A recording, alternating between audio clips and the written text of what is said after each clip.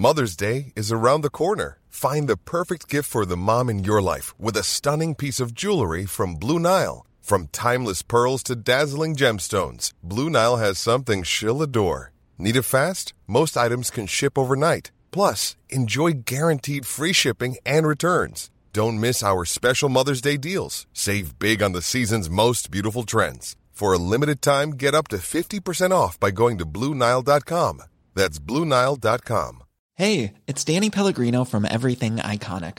Ready to upgrade your style game without blowing your budget? Check out Quince. They've got all the good stuff, shirts and polos, activewear, and fine leather goods, all at 50 to 80% less than other high-end brands. And the best part? They're all about safe, ethical, and responsible manufacturing.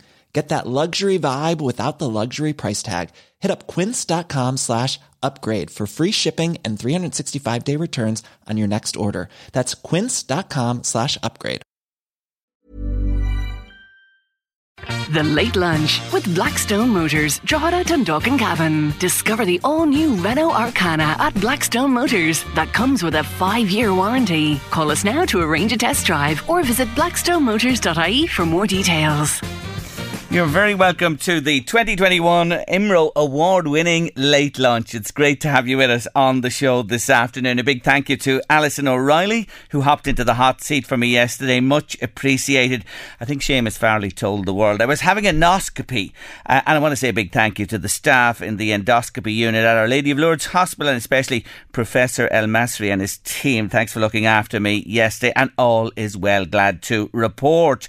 Well, what a night we had. I wasn't with you yesterday, but I know Louise and Alison were talking about it on Friday night when Late Lunch won the IMRO for Radio Moment of the Year, and what followed, I have to say to you folks, has been truly magical. Thank you to everyone for the love and kindness to Louise and myself on winning the Radio Moment of the Year at the annual awards, the Irish Oscars. We're truly grateful and delighted, and I'm going to talk a little bit more about that later on in the show. And I want to remind you this afternoon, I have a very special tribute to the wonderful Eileen Rush, who was laid to rest yesterday. That's coming up at 2:30 on the show. Now today we're going to bid adieu, for the moment anyway, to a regular contributor who's been so good to us since early on in the pandemic. In fact, I was just looking back with Louise.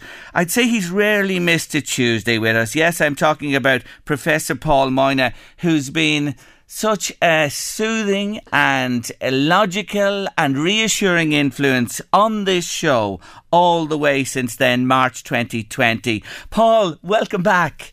Good afternoon, Jerry. Congratulations on the award, well deserved. Thank you indeed, Paul. Thank you very much indeed. Well, look, I never expected, and I suppose you didn't, that you'd be chatting almost every Tuesday for 20 months at this stage. It's been quite a roller coaster journey. Are we over the hump, Paul?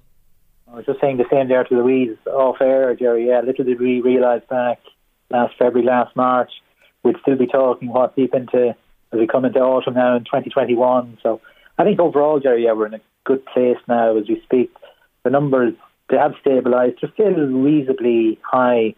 But the big difference, obviously, has been the vaccination programme and vaccines. They've allowed us to move away from just looking at cases more in terms of protecting and stopping a lot of those cases translating into hospitalisation, serious illness and death. And that's really has been the game changer in terms of getting control on this pandemic. So I think in Ireland itself, we're in a pretty good place. Maybe not globally, there's still other countries where the vaccination rollout isn't as extensive as we have. So certainly, there's a lot to be done there.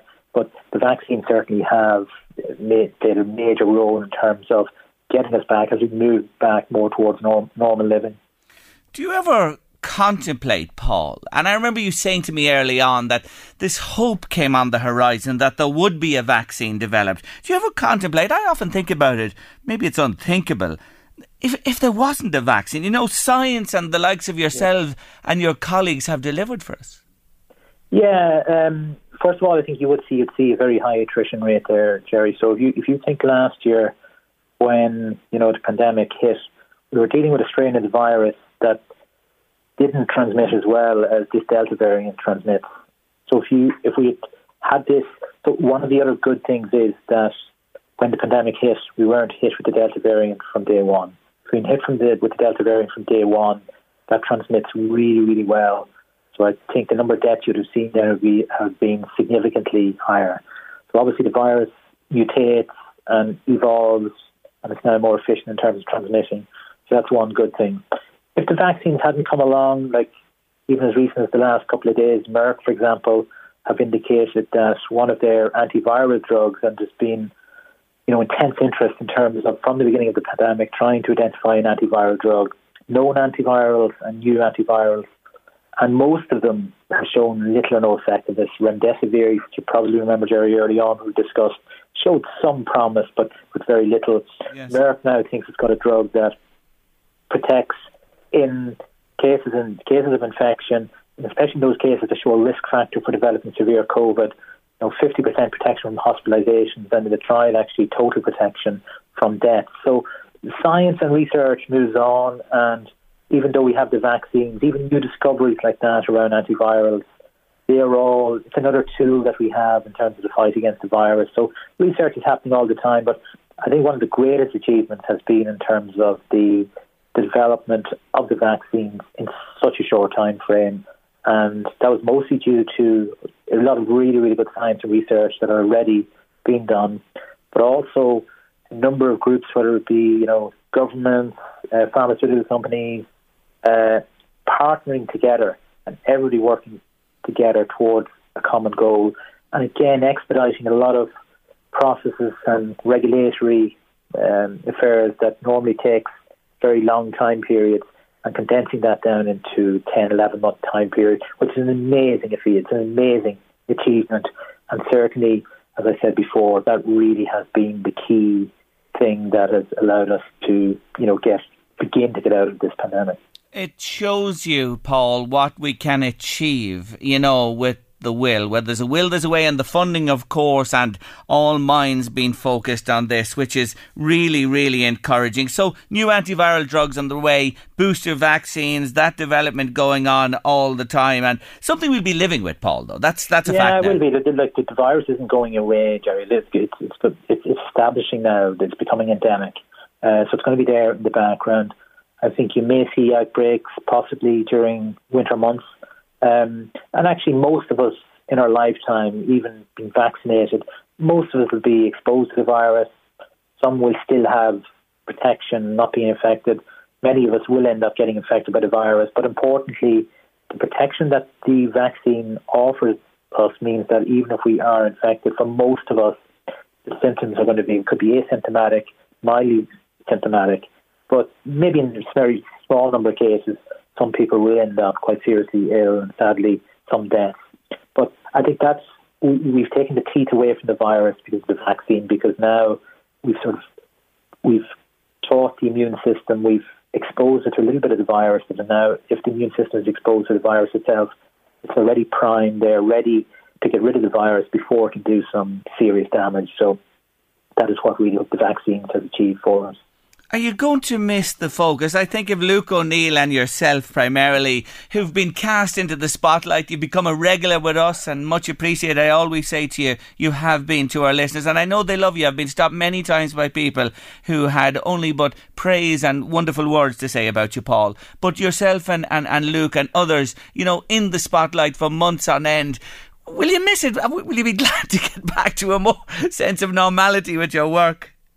No, it's been interesting, as I said. Like, circumstances have just ended up. It just so happens that now Luke obviously was, it's a much higher profile and is already sort of a big media presence even prior to the pandemic. But it just ended up that the area of research that I work in is relevant to this, and I think to a degree, I've enjoyed most of it, Jerry. To be honest, I think there is an onus on us, even in terms of the public sector workers, and I think there is an onus on us in terms of going out there and doing our best to, explain the science, and maybe in ways to translate that into a way that can be interpreted, by most people. And probably at the beginning, Jerry, I started off and mostly focusing on the science, but inevitably, and we discussed it in your show as well, where probably move a little bit from the science and be asked for my opinions and views, and I probably have offered them as well. Maybe sometimes I shouldn't have offered those views, but again, I think it's it's important to be as honest as you can. And I've said to people in terms of, will you miss it? Or I think it's a good thing if you don't see me or hear from me as often, Jerry. It means things are going pretty well. So if you hear from me in future, Jerry, it probably means there's been a spike or there's been some other development. So generally, no. And the other thing, Jerry, I would say is that, especially, and even in terms of the acknowledgement of the award, in terms of the work that you're doing, I think radio media has done a really good job in terms of covering this. You had to move from a situation where, to cover this, and you yourself, Jerry, have always been really well researched, and Louise as well, in terms of this, and you have to move into, topics, areas that it's always very technically challenging. I think media, including your own show, has done a really good job in that. So, and that's made it easier for the likes of myself as well in terms of coming on, and it's really well researched, and that has helped enormously as well. Thanks indeed for those kind words. I'll let you in on a little secret. We have spoken a number of times. We thought we might ease off with you. And Paul, honest to God, Louise just reminded me earlier on, COVID went boom. So I hope we're not tempting fate today. Hopefully not, Jerry. Hopefully not. Hopefully you won't be hearing from me for a while. Look, Paul, we love hearing from you. And I want to say this again, that your reassurance, your calmness, your logic, your analysis, and you mentioned there, you change your mind. We all must change our minds, Paul.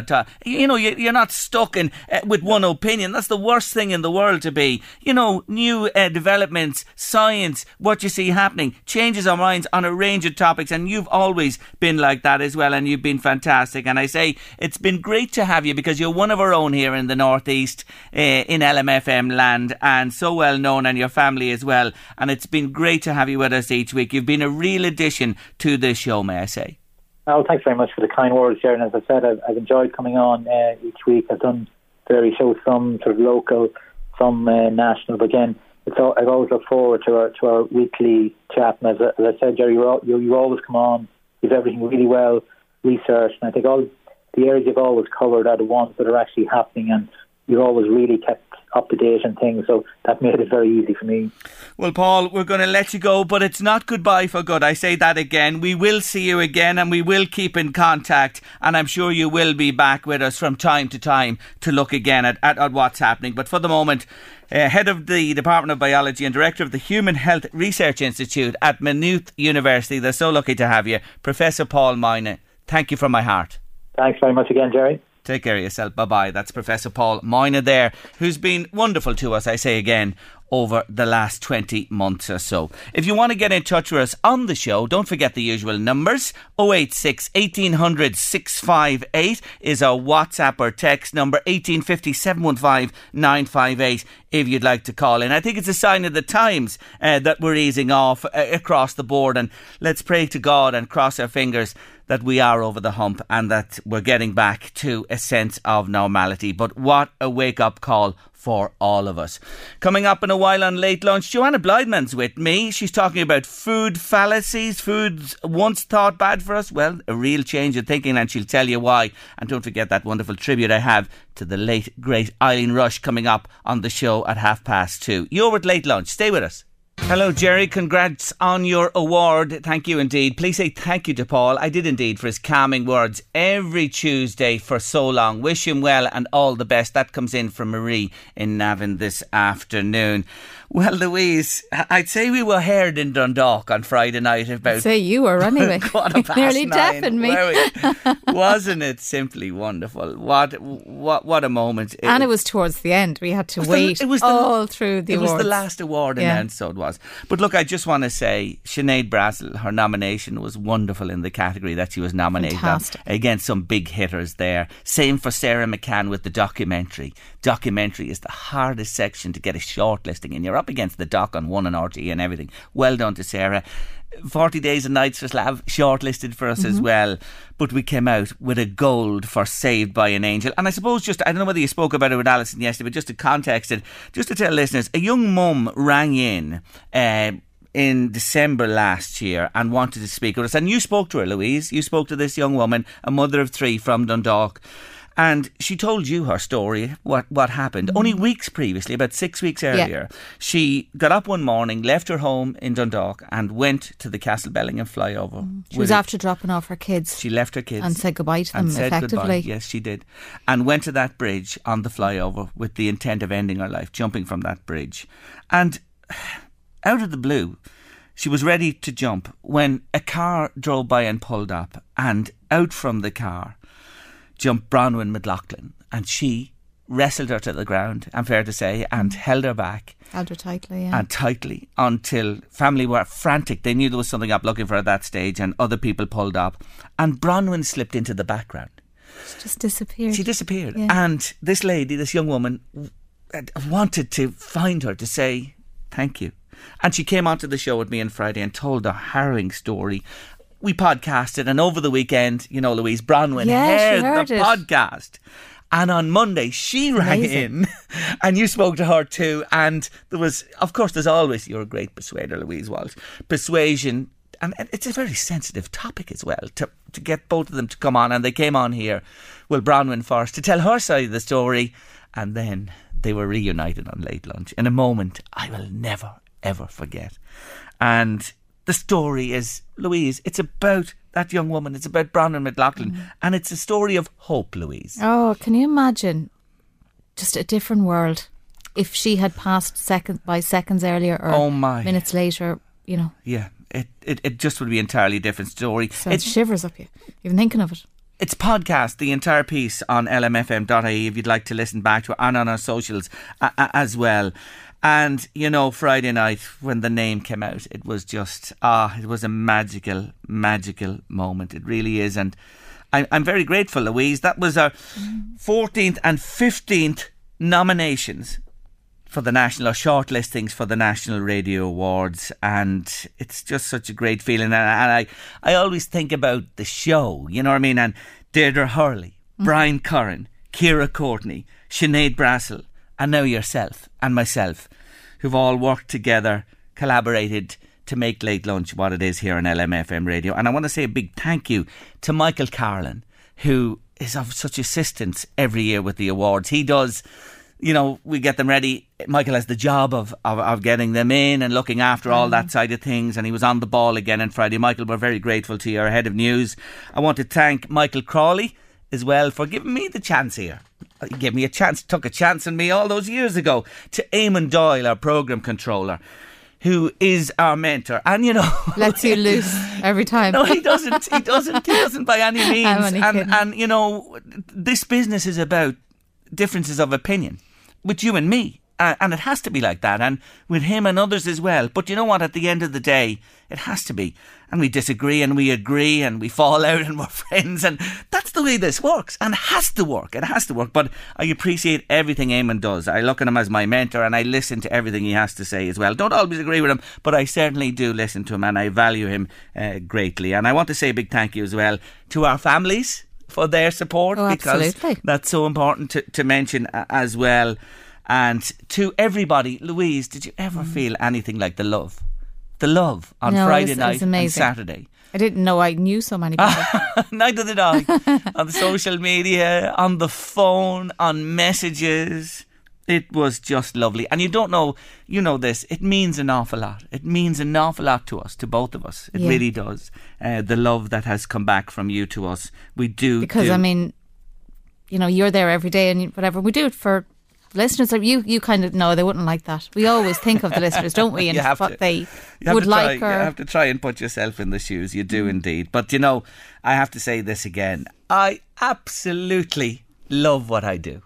I love what I do here every day. I have a love for it that's unprecedented, really. And we have to make you take your holidays sometime.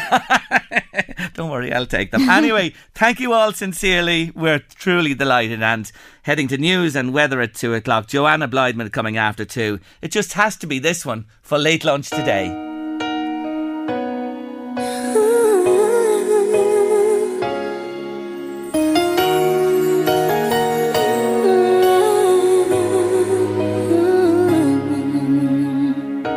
What if I told you it was all meant to be?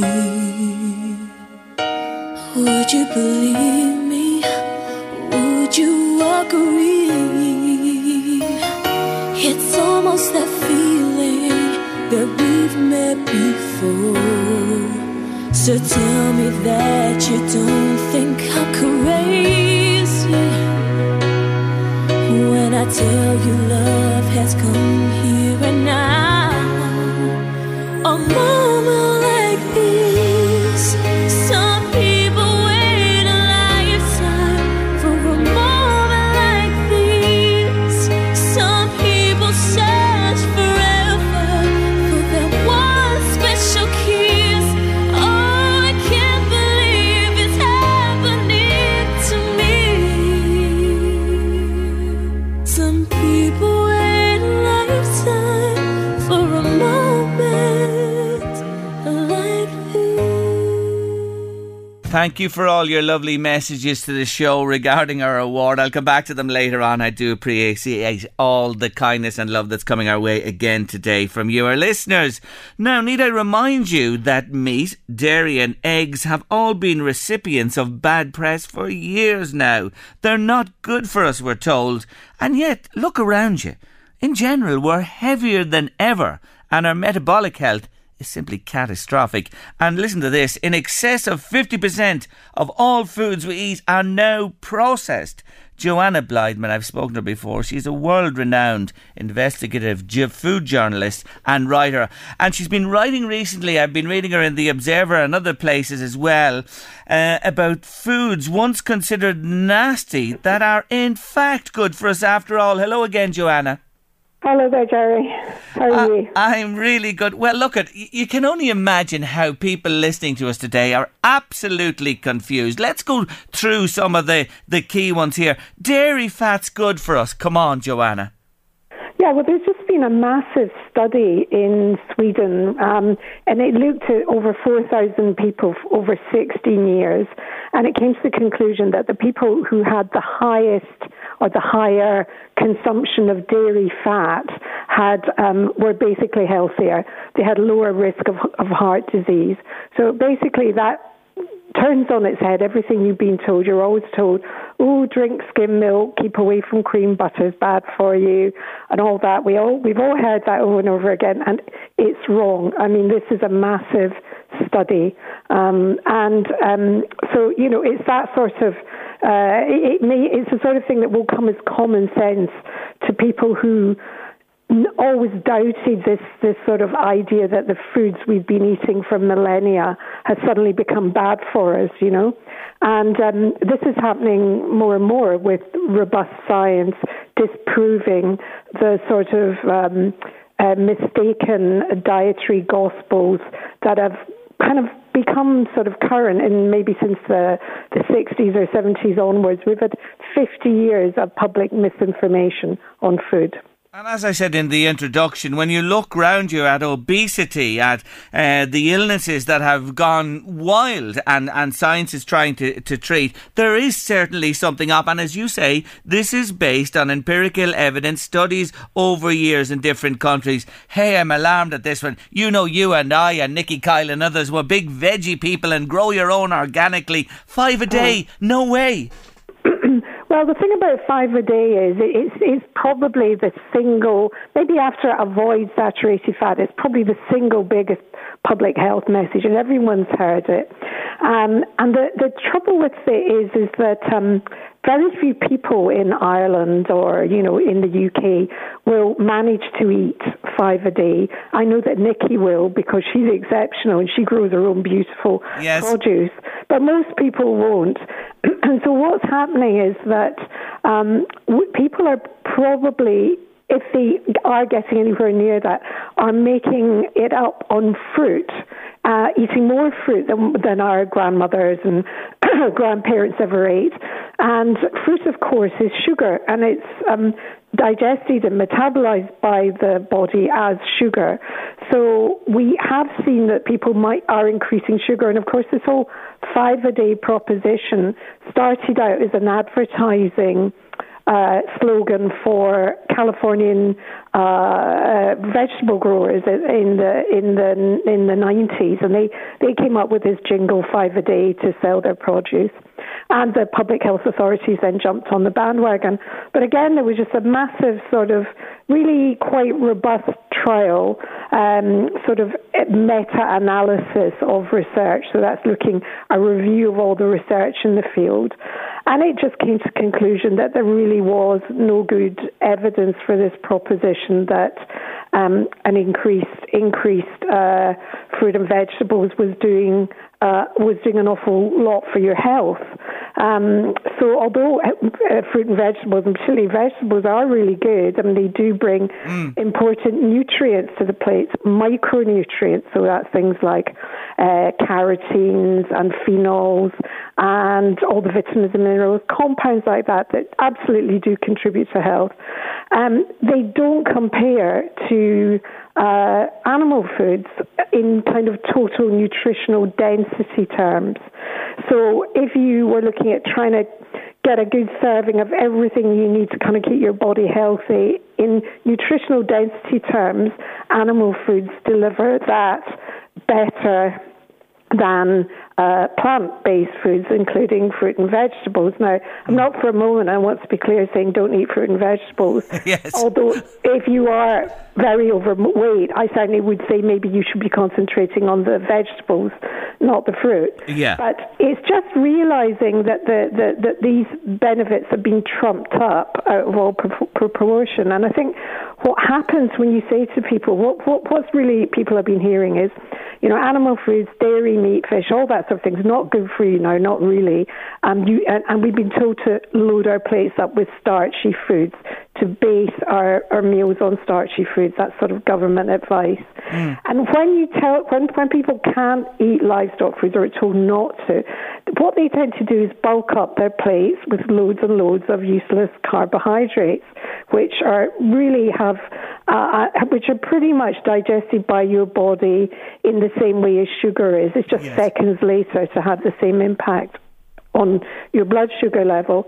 So I think in a way, what we're saying is, look, just go back to what common sense nutrition and diet advice used to be, which is, you know, have some meat, have some fish, eat some eggs, eat some dairy, and eat vegetables and you know, potatoes, and, you know, have some of that as well. But this idea that when you take the livestock foods out, or you discourage people from eating those, then you create a gap which is inevitably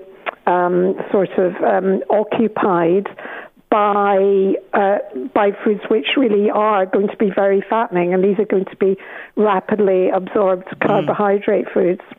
I hear them cheering in the aisles, by the way, with your analysis this afternoon. I know you mentioned salt in moderation, but here, I love this. Ditch the hot dogs, yes, the processed, but a good steak won't kill you. No, absolutely not. Well, I mean, this is just one of these things that, again, you keep on hearing, have low salt, salt's bad for you, don't eat salt, so on. Well, there are actually a group of scientists in Canada, and they have done not just one, but repeated studies looking at populations all around the world to see, you know, what the conclusions are on sodium or salt, if you want to call it by its kitchen sink name. And, you know, what they find is that most countries in the world are eating a moderate amount of salt, and they're eating salt at a level that is absolutely fine, and that includes the UK and Ireland. And what they're saying is that if you reduce salt, then there can be some very serious health consequences for people. So in other words, salt reduction gospel might be making health worse, not better. What we need to kind of go for is obviously don't binge on very, very salty, over-processed foods. But there's absolutely no evidence to suggest that a crock of salt beside your stove, which you add a little bit to potatoes or cabbage or whatever it is you're eating, is going to do you any harm. In fact, you need it. So again, that's another sort of dietary myth that's being blown apart, and it just keeps happening over and over and over again. The evidence just keeps stacking up.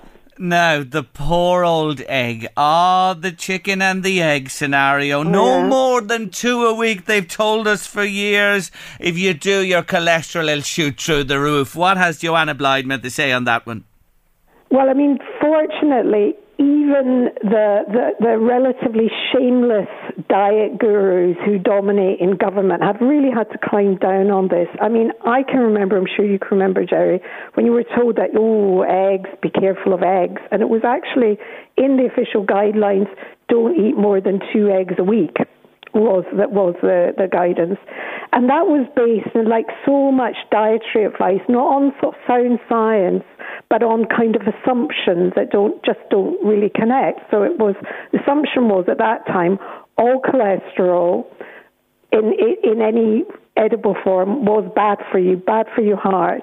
And any foods that contain cholesterol were therefore bad for you. An egg contains cholesterol, so that was why eggs were demonized. And then, of course, we find out, first of all, that the amount of cholesterol that you eat in food has basically only a very tangential bearing on the lipids or the cholesterol profile of your blood, and that some cholesterol you actually need, and that, in fact, all cholesterol we just wouldn't function without cholesterol. We need it for our brains, for metabolic processes, to manufacture hormones and things. So now they've kind of quietly backtracked on that, and if you look in the government advice, it will say something like, there's no need to limit eggs, but it doesn't say, look, we've been misinforming you for decades, and yes, go out and enjoy eggs. And it should really go further and say that, to be honest, an egg is as close as you can come to sort of perfection, nutrition perfection in one food. It is a fantastically nutrient-dense food. The only sort of thing it lacks is vitamin C. Other than that, it's just got everything in there. So we should be saying to people, like, eat loads of eggs. Eggs are cheap, they're available, all this sort of thing. But again, there's this sort of, we might let you eat eggs now. We're not too worried about it at the moment. Because it's quite embarrassing, I think, for the dietary sort of establishment that they have got it so wrong. So we all find it hard to say, actually, that wasn't right, I'm sorry. So we're never going to get that out of them. But the sort of take-home message for anyone who's concerned about their health is that, eggs are brilliant. Eggs are brilliant food. Joanna, before we finish and sign off, tell me this. There is empirical evidence to back up what you say, and you're writing about it extensively. Yeah. Yet in the UK and Ireland, the mantra continues in the vein that you're railing against with your research and all this research. Are the governments, may I say, for turning? Well, I think it's in a word, no. I think they'll keep going, but they'll fudge it. They'll just fudge it so that the language becomes slightly sort of more blurry around the edges. But I think there's just so many professional reputations sort of invested in this now, and it's quite embarrassing if you're a professor of public health to have to admit, you've actually you've got it wrong. So I don't and also remember, Jerry, that the committees that make important decisions about diet and so on and dietary recommendations are often represented by companies that have a vested interest in making ultra-processed food and who are manufacturers of ultra-processed food. Plus, you've got all the professors and the doctors whose sort of labs and research projects just happen to be funded by a biscuit manufacturer and so on. So it's a combination of sort of sleaze, professional pride, all sorts of things in play there. But I mean, what I do think is I think people are voting with their feet now. So it's really interesting that, sales of meat have really, I don't know if this is the case in Ireland, but certainly true in the UK, are really going up. Sales of dairy have really done well and been strong, and they haven't been dented in any way by the advent of, so-called alternative plant imitation milks. They haven't. We're still buying them, and I meet a lot of younger people who are quite clear. They say, I'm absolutely going to drink full-fat milk. I'm not going to have that skim stuff. I think it's more the older generations who've heard this for so long, yes, have just sort of taken the taken what they've been told at, on face value, and have kind of internalised it. So, they'd love to eat the butter on their potatoes, but they're still buying this blinking, inedible, horrible. Well, may I say, after today, you've given us lots of food for thought. I recommend you follow this woman. She's simply brilliant. Joanna Blytheman, you can read her. I picked up the piece in The Observer last week, but she's on socials as well. Follow her and see what she has to say. Keep on doing what you're doing. You're fantastic. All right, Jerry, best of luck. Take care. Bye-bye, Joanna. Bye-bye, Joanna Blytheman there. My God. Doesn't it turn the talk on its head? It certainly does. I think it's true. Everything in moderation. And if you do that and have balance, well, you won't go far wrong. Late Lunch, LMFM Radio. If you have something to say, if you have an opinion, if you want to join in the conversation, 086 1800 658. WhatsApp or text me to the show, 1850 715 958 if you'd like to call in. Back in a moment. Big winners on the LMFM Radio Bingo.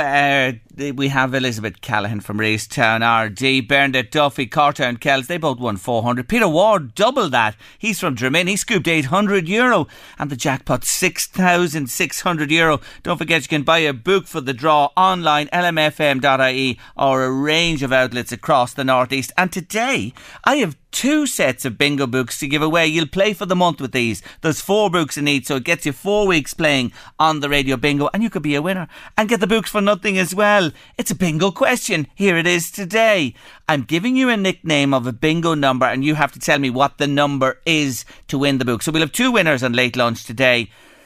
The nickname, Jump and Jive. What number in bingo parlance does that refer to? Jump and Jive. What number does that refer to in bingo terms? Answers to 086 1800 658 by WhatsApp or text. And we'll pick 2 winners before the end of the show for the bingo check. Congratulations, Jerry and Louise. Look at them coming in there from all over the place. Katrine in Ballymakenny, thank you. Christine Arkins, hello again. Melissa in Drogheda, Deirdre, and so on they go. Thanks for your kindness and good wishes. We do appreciate it. Hey, Louise, you were listening carefully there to Joanna Blytheman. Brilliant. I'm so happy. She's just a wonderful, wonderful woman. And you love your eggs, don't you? And I've been so many times admonished. No. 4 eggs a day. You eat 4 eggs a day? No. Your cholesterol must be through the roof. So now I can... Yeah. Oh, she's our very own LMFM chicken, our Louise. Yeah. Yes, 4 a day. Louise, 4 a day. Yeah. On average. I love eggs. Do you? Yeah. Boiled, fried. Well, not really fried. Scrambled, poached. Poached eggs are my favourite. Well, you heard Joanna. The ideal food, she would say. She would call an egg. Yes, eggs. I love them. I love them soft fried, and chips, soft fried eggs and homemade chips. I love that. I loved a poached egg as well, with avocado and toast and things like that. Boiled, hard boiled for salad, soft boiled, and dip the soldiers in, Louise. Oh, the soldiers. Do you do the soldiers? For the kids. Oh, magnificent. And omelette, of course. They're so omelets versatile. Are lovely, yeah. They really are so versatile. My kids prefer the poached because I can do poached eggs. I just can never get a soft boiled egg right.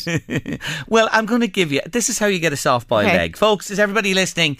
It's the Kelly Kitchen this afternoon. So what you do is, you'd put the eggs carefully into boiling water that it's bubbling nicely, right? And let it bubble, not mad, but that'll crack, bubble for 1 minute, okay? Mm-hmm. Turn your cooker off after 1 minute. If you want the egg soft, leave it for 4 to 5 minutes in the hot water, in the water that it resides in. Take them out. Beautifully soft. 5 to 6 minutes medium soft, and 6 minutes plus, they're a little bit on the tough side then. I'll test that this evening. Please go home and do that. I will. Into bubbling water, 1 minute, turn off the heat. 4 to 5 minutes, perfectly soft for your soldiers. Little dip of salt on the top. Oh man, woman and child. You couldn't beat that, could you? No. You really couldn't. Eggs are... And she mentioned the salt there. I know how to make things salty without salt. Anchovies. You know what anchovies are, don't you, Louise? Louise, you do know what anchovies are, yeah. What did you think they were? Remind me again. A vegetable.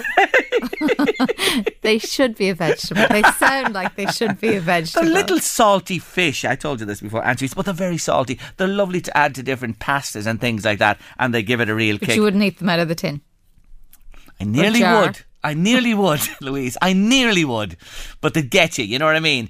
Lovely way with pasta. Just olive oil, a little bit of garlic or whatever in the pan. Put the anchovies in, melt them down, and just toss your cooked pasta in. And oh my God, it's simply magic. It simply is. Anyway, folks, coming up after the next break on Late Lunch, it's our tribute to the wonderful Eileen Rush. Stay with us on the show. In April 2017, Eileen Rush went for a smear test that was read as abnormal. However, failings in her subsequent care saw Eileen diagnosed with cervical cancer in late 2018. So began a journey for Eileen, which she shared with us on Late Lunch until her passing last week. Today is a tribute to one of the most inspirational, caring, humble and loving women I've ever come across. I want to remember her as someone who has made all of us consider our frailty and how precious this life really is. Let's turn the clock back to January 2019 and our first conversation, when Eileen joined us from St Luke's Hospital in Dublin, where she had begun her radio and chemotherapy treatment. During the conversation, it became apparent that Eileen's greatest concern wasn't for herself, but others. It's like this guilt thing. I think, you know, when you get older, you like to be able to, I don't know, thank your parents for rearing you and take away the worry rather than giving them more worry. So to kind of, and they came with me that day up to the Christmas Eve, so they're fully in on the journey as such. But it is devastating news, and I suppose it's the one thing you don't want as a parent, to be told that your child's unwell. And there's very little they can do about it, you know. Well, better be there, I mean. But yes. Yeah, obviously it's not news I like to get, but I nearly felt worse them having to get it, actually. My, oh my. And talking about your own son, how is he? He knows the situation, yes, and he understands? Yeah, he's far too intelligent to give him a bit of information. There's a little boy in his class whose father unfortunately has cancer at the moment, so about 6 months ago I'd actually sat down and spoke to him about what cancer was.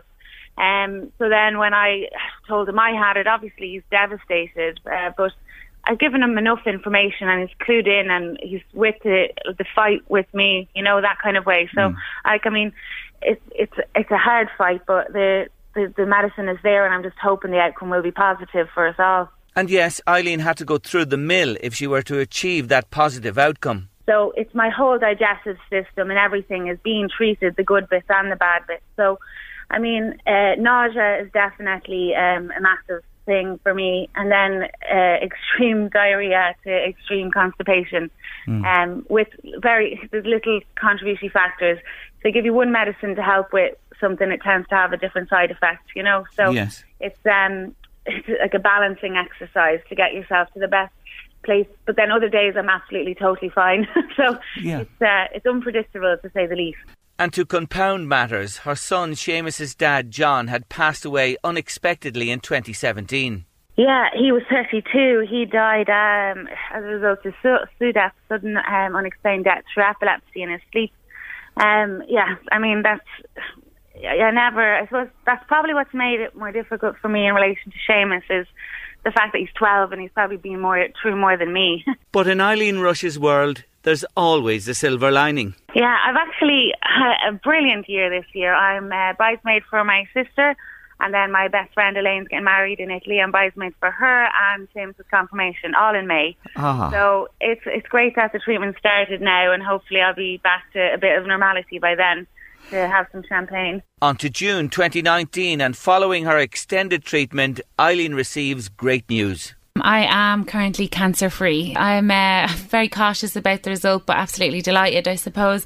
It's hard not to be aware of it when there's so many other stories out ahead of me where people have got the all clear and unfortunately it's come back. So I suppose my doctors just told me to be mindful of myself, watch myself, be healthy, but she also said don't do any extremes, and then I suppose I'm monitored every 3 months for, I think it's 18 months, and then it will go every 6 months for a while, and then it will go yearly, please God, anyway. So I'm still quite tired, and menopause is like something I hadn't encountered before, obviously, and I feel like I could live in the freezer one moment and then in the oven the next. It's really not good. I suppose I just want to enjoy my son. I'm hoping, my brother lives in Canada, so I'm hoping all going well, to maybe try and visit him.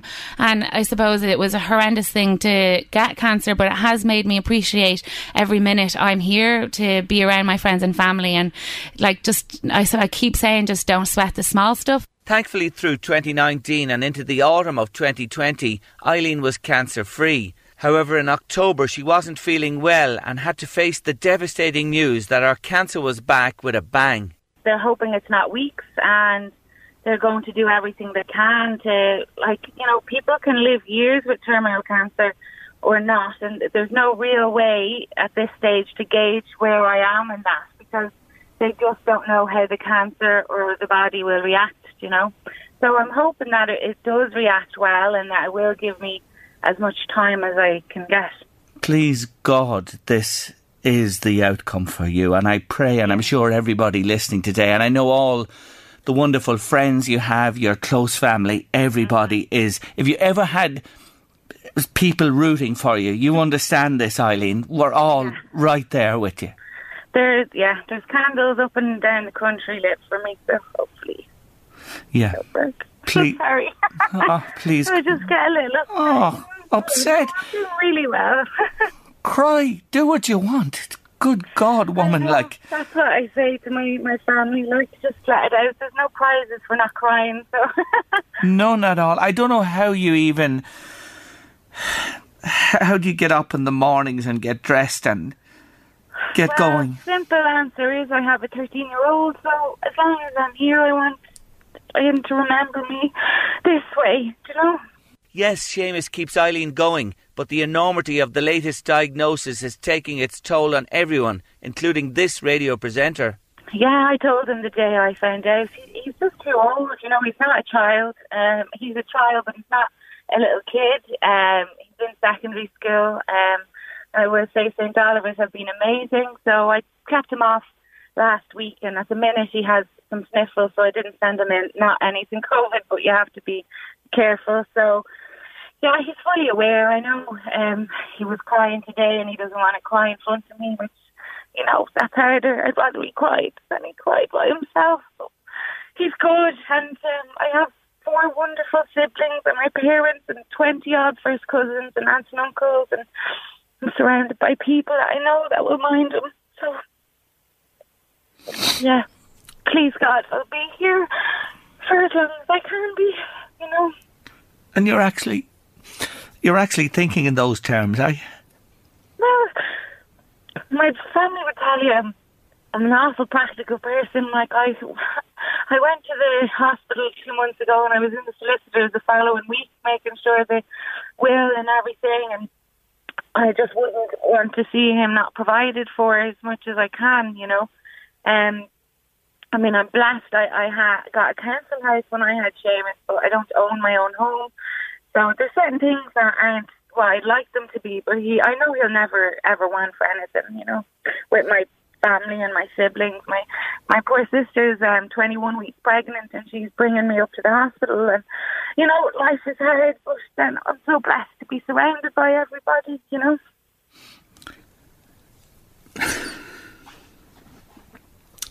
Do you know something? Yeah, sorry. Do you know something?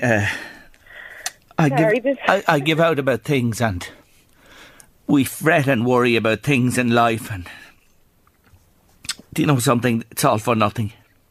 I totally agree. So at the minute I'm trying to enjoy myself. We're in between things and just really try and educate people.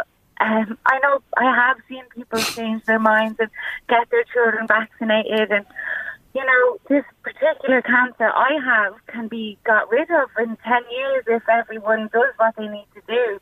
So I just hope for the future, and I hope that Seamus will look back and be proud of me when he's older, He'll be so proud of you. And everybody is so proud of you, Eileen Rush. And I want to say this to you today, even though the dark clouds surround us at this moment in time. But there is something. I know you love your walks and your walks with your dogs, Ruby and Susie, and you can't do that at the moment. And I know your lovely dad has stepped in to help out there. And your newfound love that you've found in recent times, gardening, a great love of mine as well. And you have those bulbs, haven't you? Yeah. Yeah. Well, do you know what you'll do? Please do this for me. Plant those bulbs. Yeah. Because those bulbs will push up through the soil and they'll bloom and they'll flower next year and they'll flower every year. Exactly, yeah. And hopefully I'll be here for a few springs. Yes, yes. We've got to cling to every single bit of hope. Yeah. And you got it, young woman, because I have such admiration for you. Thank you, Jerry. Honestly. I didn't mean to make you cry. Incredible emotion. Despite her own situation and COVID putting a stop to Dip in the Nip 2020, Eileen Rush, undeterred, took to the Irish Sea to raise funds for the North East Cancer Research Trust. Yeah, now I must give credit where credit's due. It was actually my sister's idea, but Siobhan and a couple of us went and did it yesterday down Gormanstown Beach. It was funny. I think everybody in East Meath obviously was bringing their horses to the beach yesterday. There must have been about 20 of these horses on that small bit of beach there in Gormanstown. And it was freezing cold. But actually it was very sunny and it was a really nice day, you know. So no, we kept our distance and we did everything. I mean, there was a little blip that we parked up on the road and we went down. We weren't down there half an hour, you know, in and out because, as I said, it's a bit fresh. But unfortunately then someone smashed in my car window and stole a handbag and a laptop. So it kind of did take the shine off it a little bit, but I'm refusing to let them take the day, so I'm just trying to hone in on the positivity we had and the good fun we had, and sure, these things can always be replaced. Sums up the woman. Nothing phases her but bad scramps to the blackguards. It's now Christmas last year and Eileen's doing as well as can be expected, but again she's focusing on the plight of others. I mean, I'm doing very well. I'm very unwell the few days after chemo.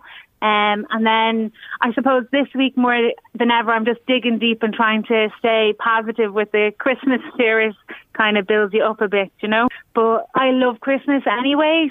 You know, as bad as my situation is, and I can feel sorry for myself, there's other people burying family members already. And, you know, there's some frontline workers who've never had a Christmas at home. So I try and kind of I'm blessed in many ways, you know what I mean? I'm surrounded by such wonderful people. Isn't she just amazing? Seeing the glass half full, yet she's honest and accepting to a fault, and again, so grateful. You know, as a parent, it's really nice for me to be able to show Seamus the good of people, do you know, like...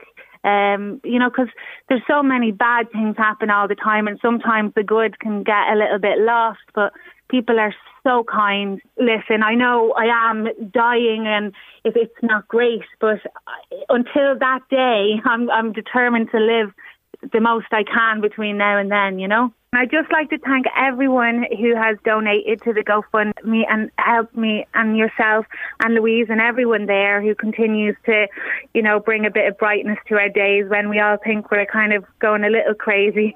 But and I hope everybody has a lovely Christmas and a New Year. In March of this year, Eileen joined us from the steps of the forecourts. The first time she ever spoke to me about seeking the compensation she so deserved. Yet again, she was honest to a fault and pleased with the acknowledgement of wrongdoing. It's very bittersweet, you know. It's the best outcome of a terrible situation, is how I would phrase it. And I didn't think I'd get an apology, so I'm delighted to say I got a full apology. So that's meant the world to me and my family, actually. I had to put it to her again. Was she anyway angry or bitter to those who erred in her case? I don't allow myself to do it because there's no change in it. So, I don't believe anyone woke up that day and did it to deliberately harm me. So it's terrible what's happened, and absolutely it shouldn't happen. But no, I try and not think about it too deeply because I want to concentrate on living while I'm living. And not be like I have counselling. I get counselling through the Gary Kelly Cancer Centre there, and that's life saving for me. But it allows me prioritise myself. To me, so like I'm spending my time on myself and my family, and not looking at the negatives or what could have been, you know, because it isn't, it can't be now. And you've a man to look after there as well, Seamus. Yes, I have. He's been just amazing. So I'm very, very proud of him. He's 14 going on 25 and he couldn't do enough for me. So I'm very proud of him.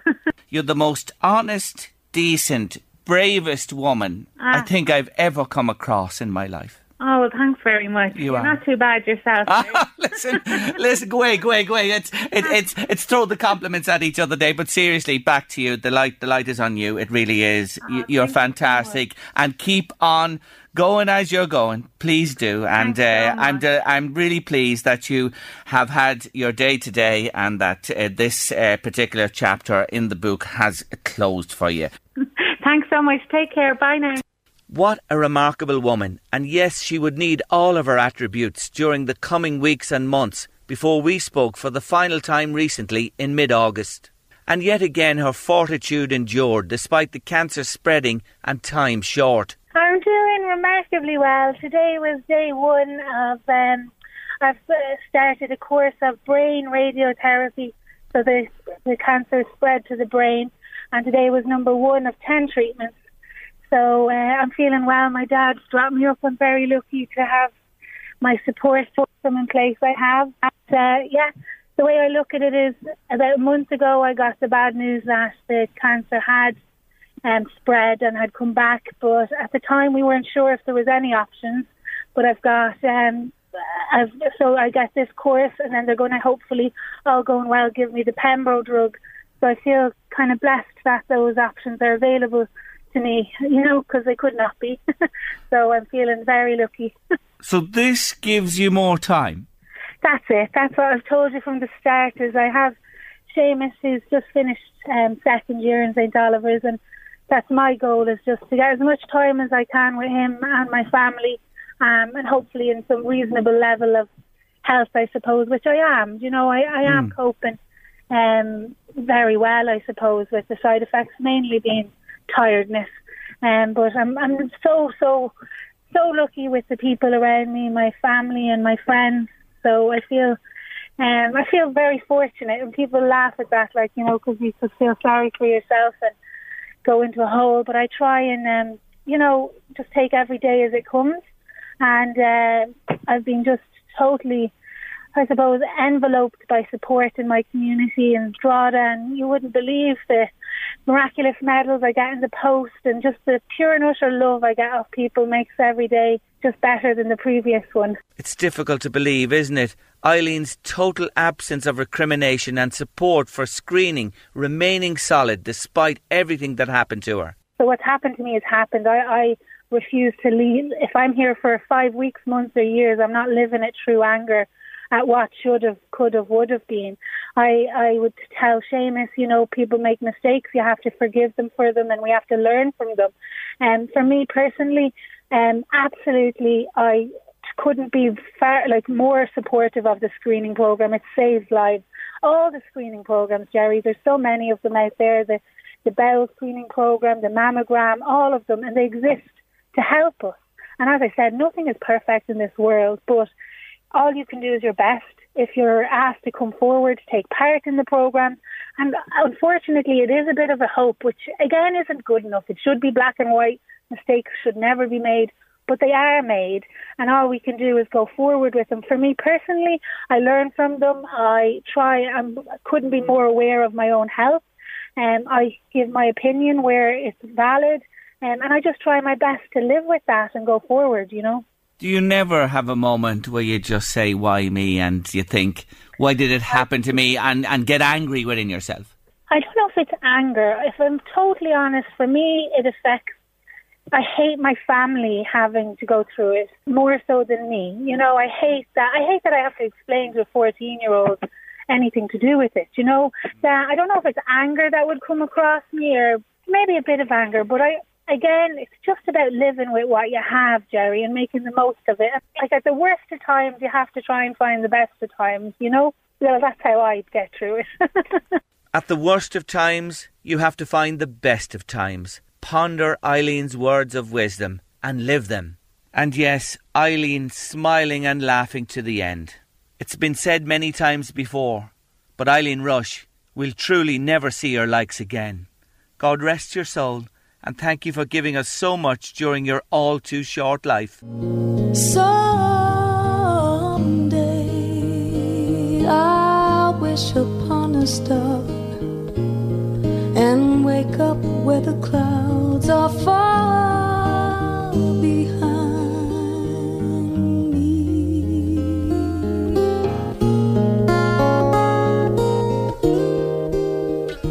where troubles melt like lemon drops, oh, way above the chimney tops. That's where you'll find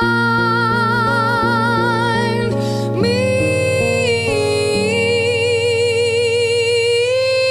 somewhere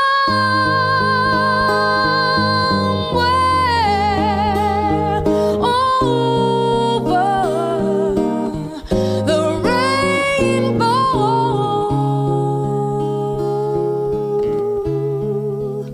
Skies are blue and the dreams that you dare to dream really do come true. If happy little bluebirds fly above the rainbow wide, oh, I can't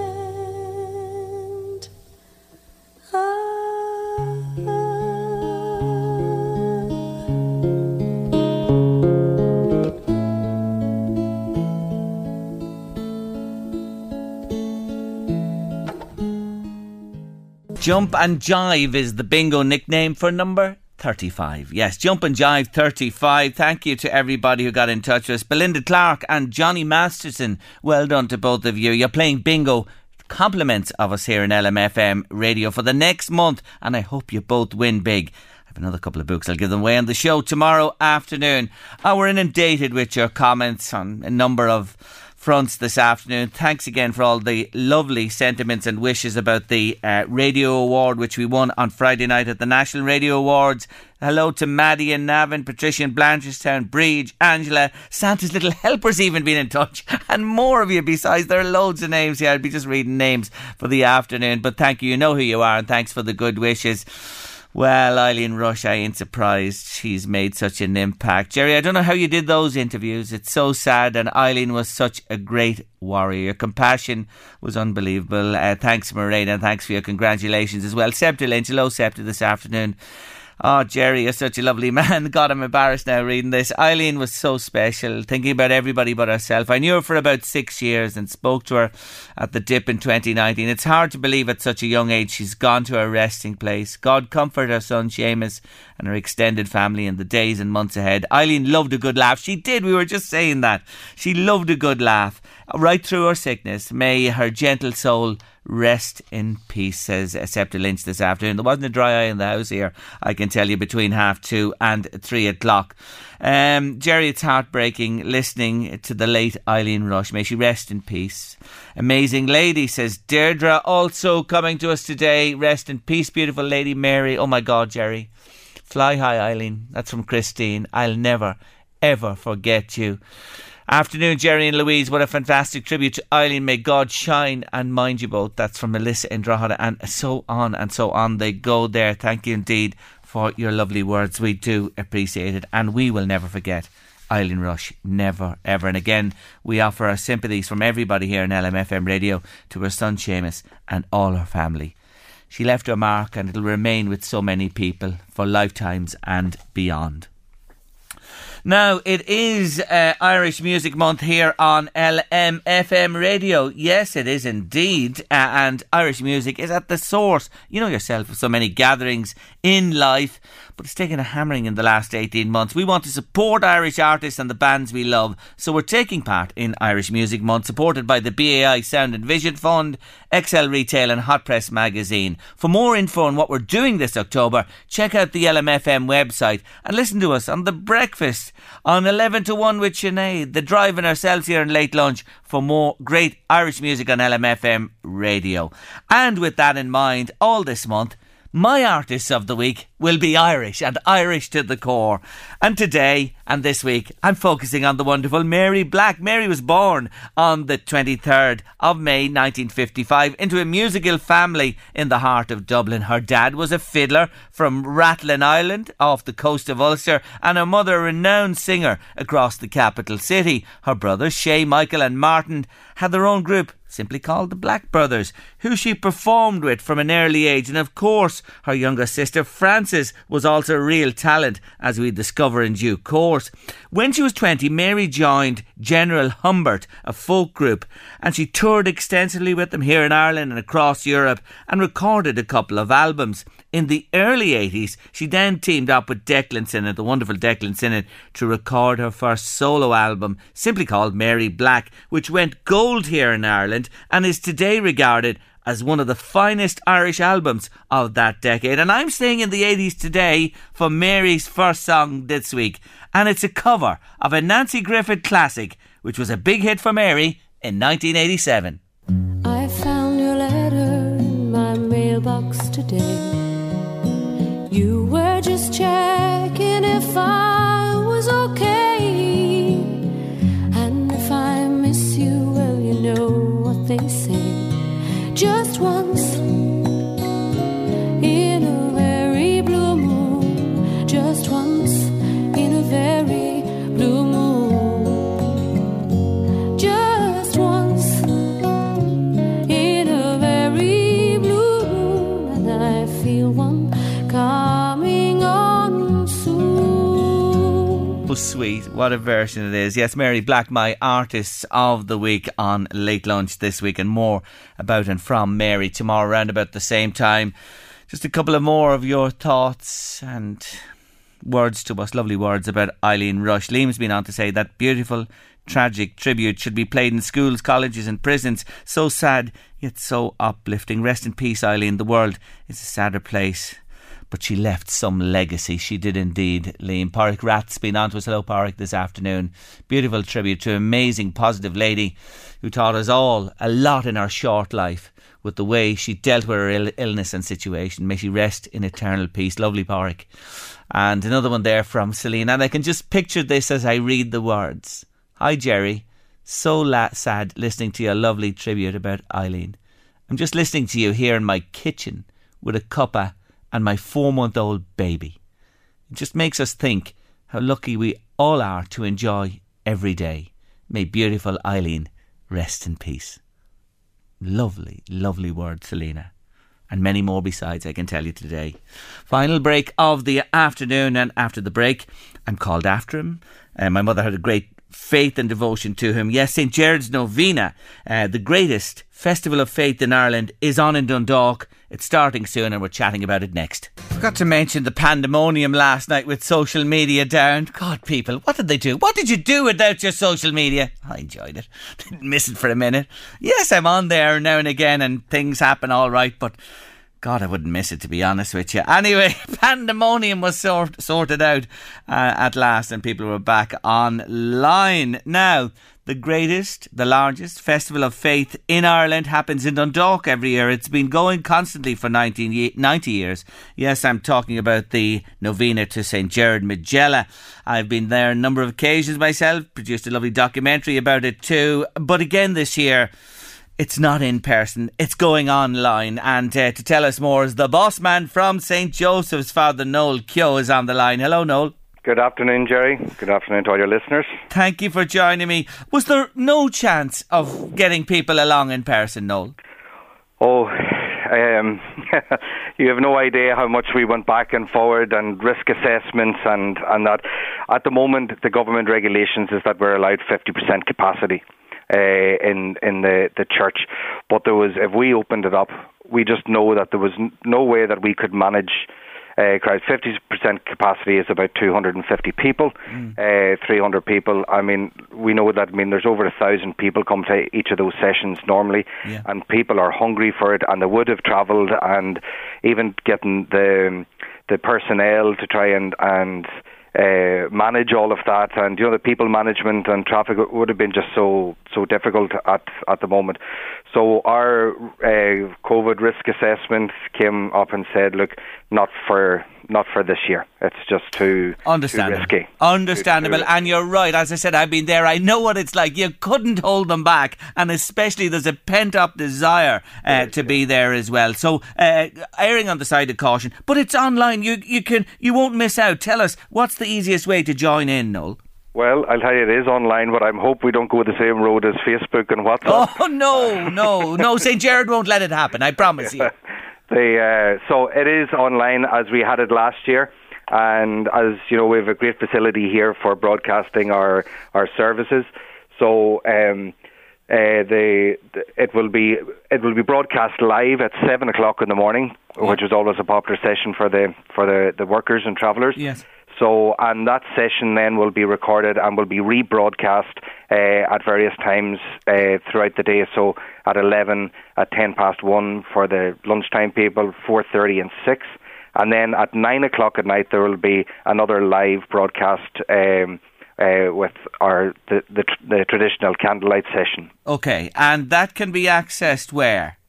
So that can be accessed on our own website, so redemptoristdundalk.ie, or some people find it easier to remember, churchservices.tv/Dundalk. Okay. So on either of those, but also it'll be going out on our Facebook page. It'll be broadcast live on the Facebook page, so people will be able to go back in during the day to look at that at their own leisure. So it's a different format, Jerry, and it's not the same, and we all miss it, and we all lament another year of not having people around us, but it's better to be safe than to take risks at this stage. So I'm 100% with you, and please God, we can all look ahead to next year when it will be back in full flight. Now, the year of St. Joseph, the theme for this year's novena, but it incorporates, I was just looking, it's multi-theme, the role of fathers, healthy masculinity, the call to integrity, justice, looking at homelessness, care of the vulnerable, and challenges to family life. There's a lot going on there. There's a lot going on there, and I suppose all done in this year of St. Joseph, and we have what our theme is, a man for all seasons. I suppose St. Joseph gets looked over quite a bit in the Bible, whatever more traditionally there was a lot of devotion to him, but we do try to explore what we imagine some of the choices were that he had to make in supporting Mary and the birth and that, and you see that he actually stands as maybe an interesting character to look back on. And as we tackle some of the very modern concerns that we have, and around things like the role of fathers and the importance of fatherhood in families, the masculinity, and we hear so much about toxic masculinity, and we saw the whole rise of the Me Too movement, and where women very rightly, whatever, are challenging this very, I suppose toxic is the word, whatever, this macho type of culture. So I think that there's maybe a lot to be reflected upon, as we look at some of the choices that he made, that he didn't walk away when he could have, when he accompanied, he was the supporter, he kept them safe, whatever, when they had to flee in as refugees, they standing, losing children, as often happens in families. I think when Dundalk Shopping Centre, the old one, was opened up at the beginning, I got lost there for about 5 hours. So these are the normal things that happen in people's lives. Yes. And so it could be, I suppose with everything that has been going on, I think it's a really excellent theme. And it is. We've got some great preachers that will help us reflect on some of those St. Joseph, a man for all seasons, and all those different issues sum the man up when you really consider them. Just a couple of things before we finish. Time will beat us. The church is open each day, just to say, for private prayer, to write petitions and pick up candles. That's happening anyway. Yes, that's happening anyway, and those prayers and petitions can also be sent in on our various, by email, by social media. They'll all be included in the novena, and obviously that format will continue. We also do hope that online during the day we will be reading like we did last year. We get some of the Redemptorists to do a continuous reading and praying for those intentions at different points during the day. And I know as well the renovation fund, you've got wonderful donations, and that's still open because the church tower, etc., has to be restored. And you're launching this monster raffle to win a car, 50 quid, and a new car could be yours, and more prizes besides, Noel. Oh, pray to St. Gerard during the novena. It could be you if you're listening today. And Jerry, I'll pray for you for giving that advertisement and that plug. You're a wonderful man. Not at all. You're well deserving of the support because you're a wonderful community. And I know that the man who began it all, Father John Murray, in the 30s, would be so proud of you, and that it's carried on year. Now, it starts when? Is it the 8th to the 16th? So, 8th to the 16th, Jerry. So, yes. First session 7 in the morning. Just let me highlight that we do have a special day, which is the Friday the 15th of October, and that's going to be a special day for prayer for the sick. And I'm just very conscious that so many people that would have gone to the novena over the years, they're not able to. They're maybe in care or at home, but they will be very much remembered during that day. That's Friday the 15th. That's a day to remember, folks. Look, it's a bit different, but the intercessions continue. The saint is always there, and Father Noel Keogh and his guest preachers and team are there for you to do join in from the 8th to the 16th. Wish you well, Father Noel. God bless you, Jerry. Thank you very much. Take care of yourself. Bye-bye. That's Father Noel Keogh there. Great guy. St. Gerard Magellan novena starting on the 8th. Tomorrow on Late Lunch, what a story. Anthony Deegan, drug addiction. He's now a recovery advocate. Luke Cassidy is with us. Written a brilliant book about Dundalk, Iron Annie. We're talking to him tomorrow. What about a clothesline that ensures your clothes never get wet, even out in the open? Oh, I'm looking forward to that. It'll help me with me hanging out the washing. And we have a breastfeeding feature too, as well as Breastfeeding Week this week with Brenda Pieper Callan from Our Lady of Lourdes Hospital. More besides. All we need is you. Have a lovely evening. Take care of yourselves. See you tomorrow 1:30. The Late Lunch with Blackstone Motors, Drogheda, Dundalk and Cavan. Let Blackstone Motors find the perfect car for you. With over 300 cars to choose from, we have the biggest selection of pre-owned cars in Drogheda, Dundalk and Cavan. Low APR and zero deposit packages available. See blackstonemotors.ie for more details. Mother's Day is around the corner. Find the perfect gift for the mom in your life with a stunning piece of jewelry from Blue Nile. From timeless pearls to dazzling gemstones, Blue Nile has something she'll adore. Need it fast? Most items can ship overnight. Plus, enjoy guaranteed free shipping and returns. Don't miss our special Mother's Day deals. Save big on the season's most beautiful trends. For a limited time, get up to 50% off by going to BlueNile.com. That's BlueNile.com. Hey, it's Danny Pellegrino from Everything Iconic. Ready to upgrade your style game without blowing your budget? Check out Quince. They've got all the good stuff, shirts and polos, activewear, and fine leather goods, all at 50 to 80% less than other high-end brands. And the best part? They're all about safe, ethical, and responsible manufacturing. Get that luxury vibe without the luxury price tag. Hit up quince.com/upgrade for free shipping and 365-day returns on your next order. That's quince.com/upgrade. When you make decisions for your company, you look for the no-brainers. And if you have a lot of mailing to do, Stamps.com is the ultimate no-brainer. It streamlines your processes to make your business more efficient, which makes you less busy. Mail checks, invoices, legal documents, and everything you need to keep your business running with Stamps.com. Seamlessly connect with every major marketplace and shopping cart. Schedule package pickups and see your cheapest and fastest shipping options from different carriers. With rates up to 89% off USPS and UPS rates. And with the Stamps.com mobile app, you can take care of mailing and shipping wherever you are. Make the same no-brainer decision as over 1 million other businesses with Stamps.com. Sign up with code PROGRAM for a 4-week trial, plus free postage and a free digital scale. No long-term commitments or contracts. That's Stamps.com. Code PROGRAM.